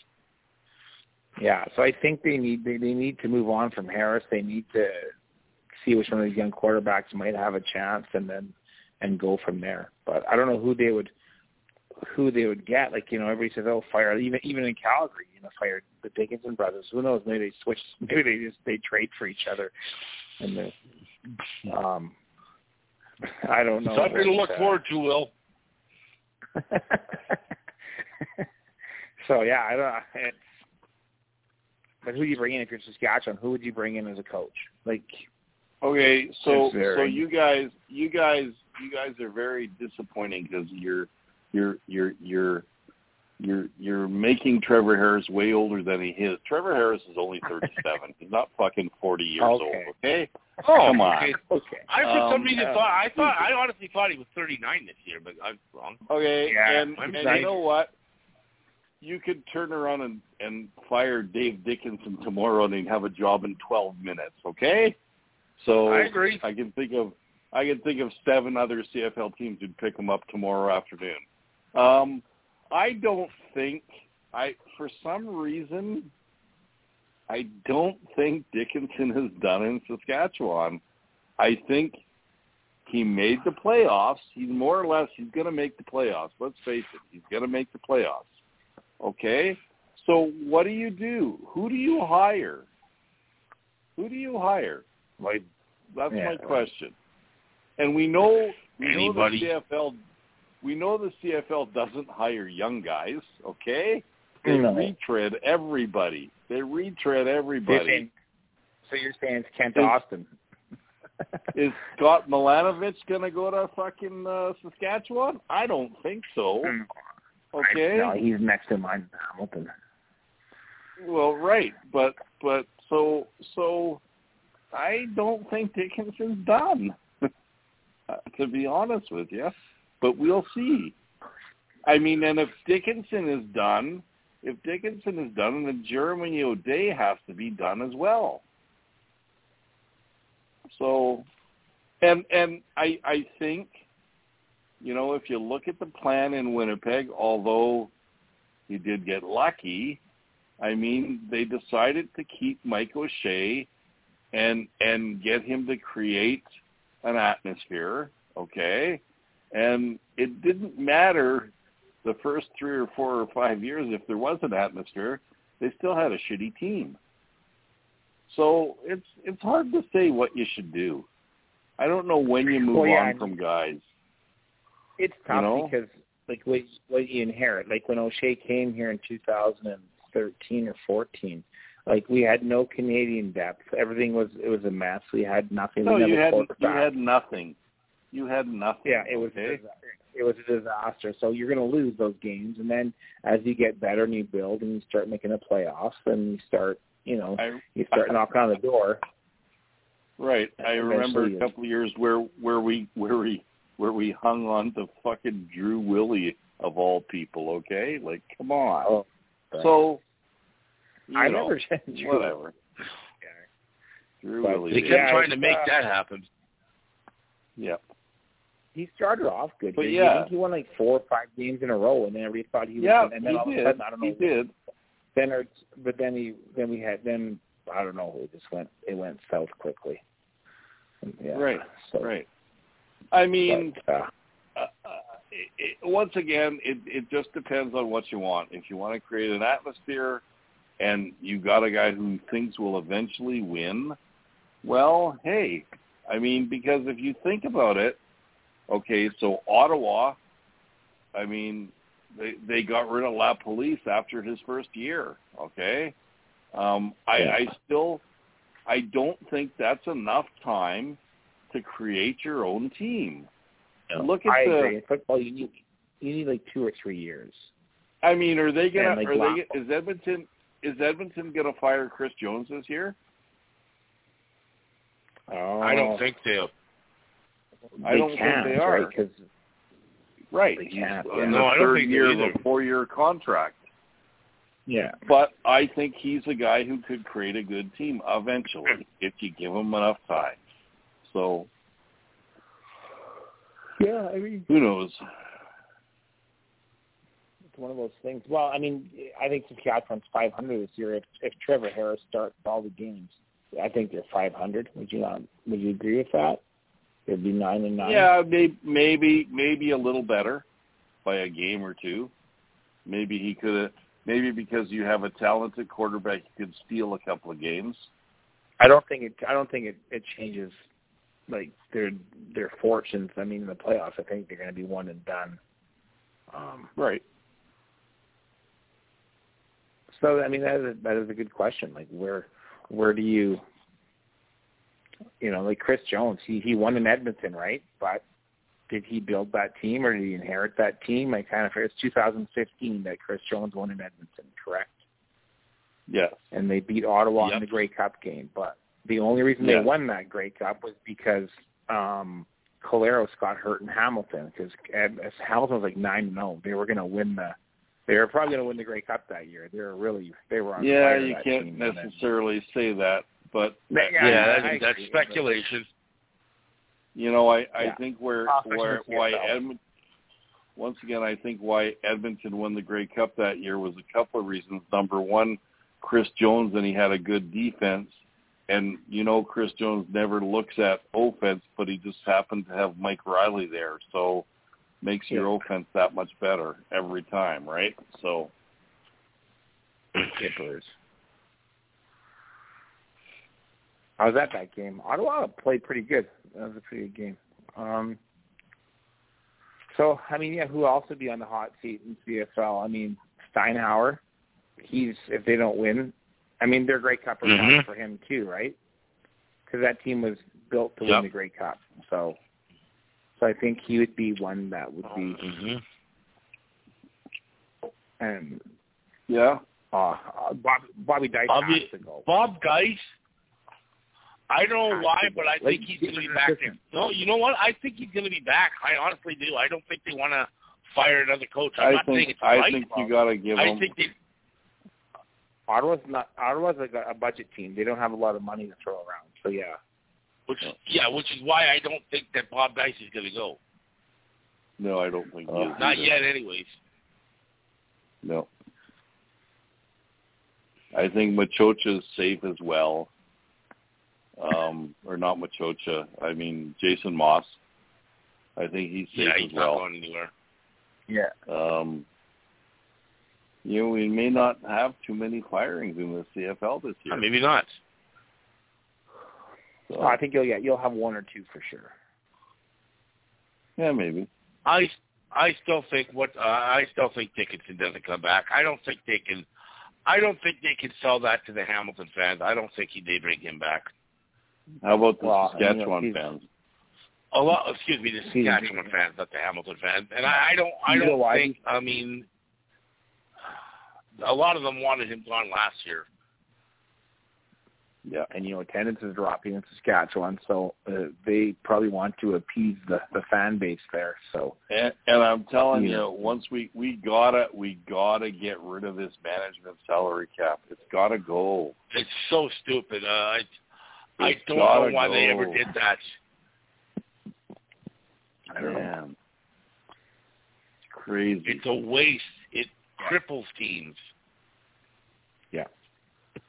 They're trying to say that they did it to make the league more competitive. They've made it less because the have-not teams can't turn things around. Yeah. So getting married and saying you can't get a divorce, so you got to stay there and just take a beating. Exactly. That's basically. Absolutely. not good.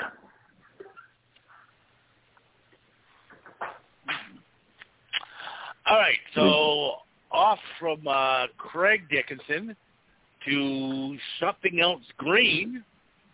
The CFL did not wait till the final week before the Grey Cup to announce their halftime show. They announced last week on the broadcast last Saturday that Green Day will be playing the halftime show at the Grey Cup in Hamilton.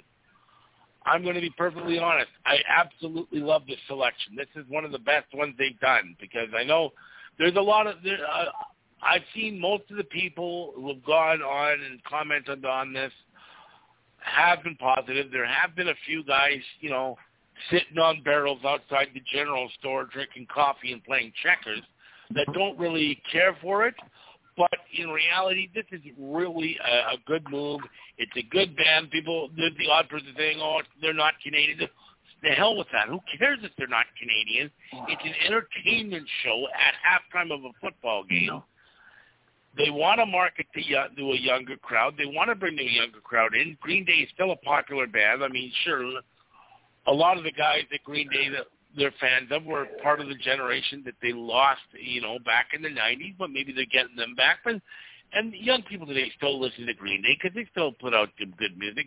Personally, I thought this is a home run for the league. Some people just don't care about the halftime show, and that's fine. But in terms of picking a group for the halftime show, I thought they got it 100% right this time. Rudy, what do you think? Did they get this one right? Yeah, I think so. I think absolutely. I mean, I'm not a big halftime guy. Even the Super Bowl, I don't really watch. So I just usually go and do something at halftime or change channels. But no, it's great for the league. They got a big name, and they also got Carrie Underwood for the Friday at the Grey Cup Festival. So let's not overlook that. They do, yeah. So that's a pretty good lineup. That's a really good lineup. And no, kudos. We shit on the CFL quite a bit, but I don't know if Bob Young had a hand in writing a check or two to get these big names, but I mean, I think it's great they got these performers, and like you said, who cares where they're from? Like honestly, do you want like a shitty Canadian singer or get the best available? It doesn't matter where they're from. So if they're from Canada, so be it. But they happen to be from the United States, and that's fine. So no, it's good. It's good news. No. I like it. Will, are you a Green Day fan at all, or do you just not care? You know what? I was going to go to the Grey Cup this year because I heard rumors that Anne Murray was going to be the halftime show. And since she's not, I'm not going. I've had enough, okay? And so for me, it was either Anne Murray or Jan Arden, and neither one of them are going there, so I'm not going to the Grey Cup this year. Fuck it. Okay, so, I'm very disappointed in it. I care about the Grey Cup, or I care about the halftime show as much as, you know what? I at the 2000, Charles remembers because I was there at the 2018 Grey Cup. We were both in Edmonton, and what I thought was fantastic about halftime at the Grey Cup in 2018 is back then, you probably are aware of this, Rudy, I was a smoker, and I went to see if I could find a place to have a cigarette, and I saw a sign that said smoking, and I walked down these 3 flights of stairs out the back door, and they had 40 porta potties and a huge big screen for the smokers to watch the halftime show. So I actually watched the halftime show while I smoked cigarettes. It was awesome. So there you go. Oh, there you go. I don't care about the halftime show. Never have. I'd rather them have the world's fastest cow at the halftime show than a band, okay? I now also want to see the world's fastest cow. Haven't you ever seen the world's fastest cow, Charles? I honestly have Calgary. not. It's in Calgary, Charles. No, I wasn't in Calgary. Yeah, you've been in Calgary before. I've been to Calgary, yeah. Mm-hmm. Yeah, they have had the world's fastest cow for at least 10 years. Yep. So, Interesting. I'm just waiting to see what Amar Dolman does with the Grey Cup Festival next year. I see what he does with just the Lions regular season, and he's doing a fantastic job. I want to know what they're going to do next year here in Vancouver. I'm interested, but we're still a year or so away from that. Yeah. You think Brian Adams might be a natural, right? Maybe. All right. Well, Green Day we've gone through. And we've got about 5 minutes left in the show, and we should not get through the show without mentioning the passing of a CFL legend just a few days ago. Maybe the greatest running back, or at least one of the greatest running backs in CFL history. George Reed passed away at the age of 83. Longtime running back for the Saskatchewan Roughriders, CFL Hall of Famer. He was an absolute legend, probably one of the great running backs of all time, a great ambassador for the Canadian Football League. He sadly passed away, like I said, I believe it was either Monday or Tuesday. A sad day for the CFL, sad day for the Saskatchewan Roughriders, and he really was one of the giants in CFL history. In the great heyday of the Saskatchewan Roughriders, if you can call it a heyday, back in the 1960s with him and Ron Lancaster and so on. Sad news. So anyone else have any comments on George Reed? Rudy? No, you know what? No, great Saskatchewan Roughrider, and he'll be missed for sure, and I'm sure Saskatchewan will be doing something to honor him at their next home game, so I'll be looking to watch that. So. Yep. Will, do you got any thoughts on George Reed? All you have to say about George Reed is he was a CFL icon, and that's it. Okay, because he was. He's one of the biggest names in the history of the CFL game, by far and away. And the neat thing is, I think he did permanently take up residency in Saskatchewan after his playing days, because he was always at the football games. So true.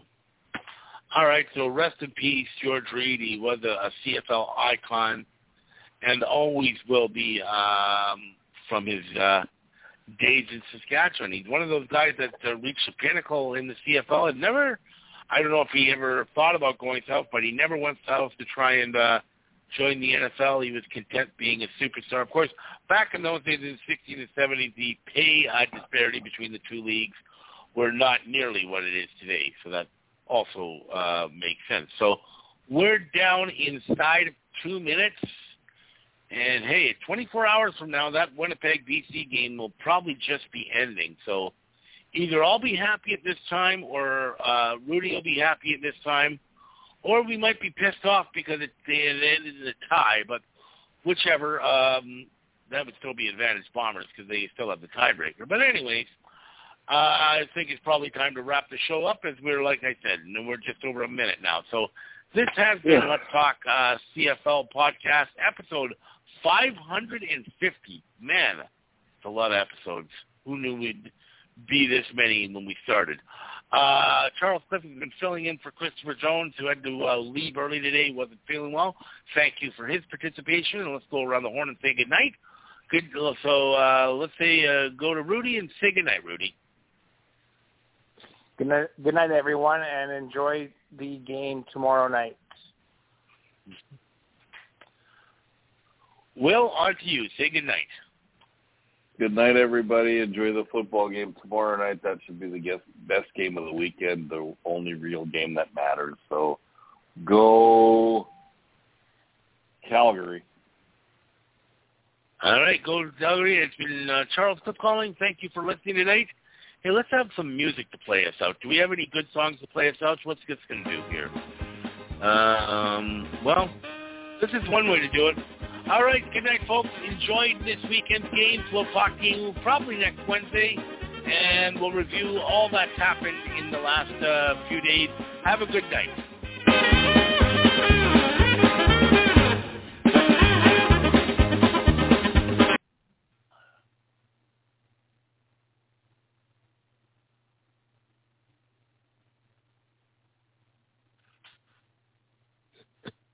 What are you talking about?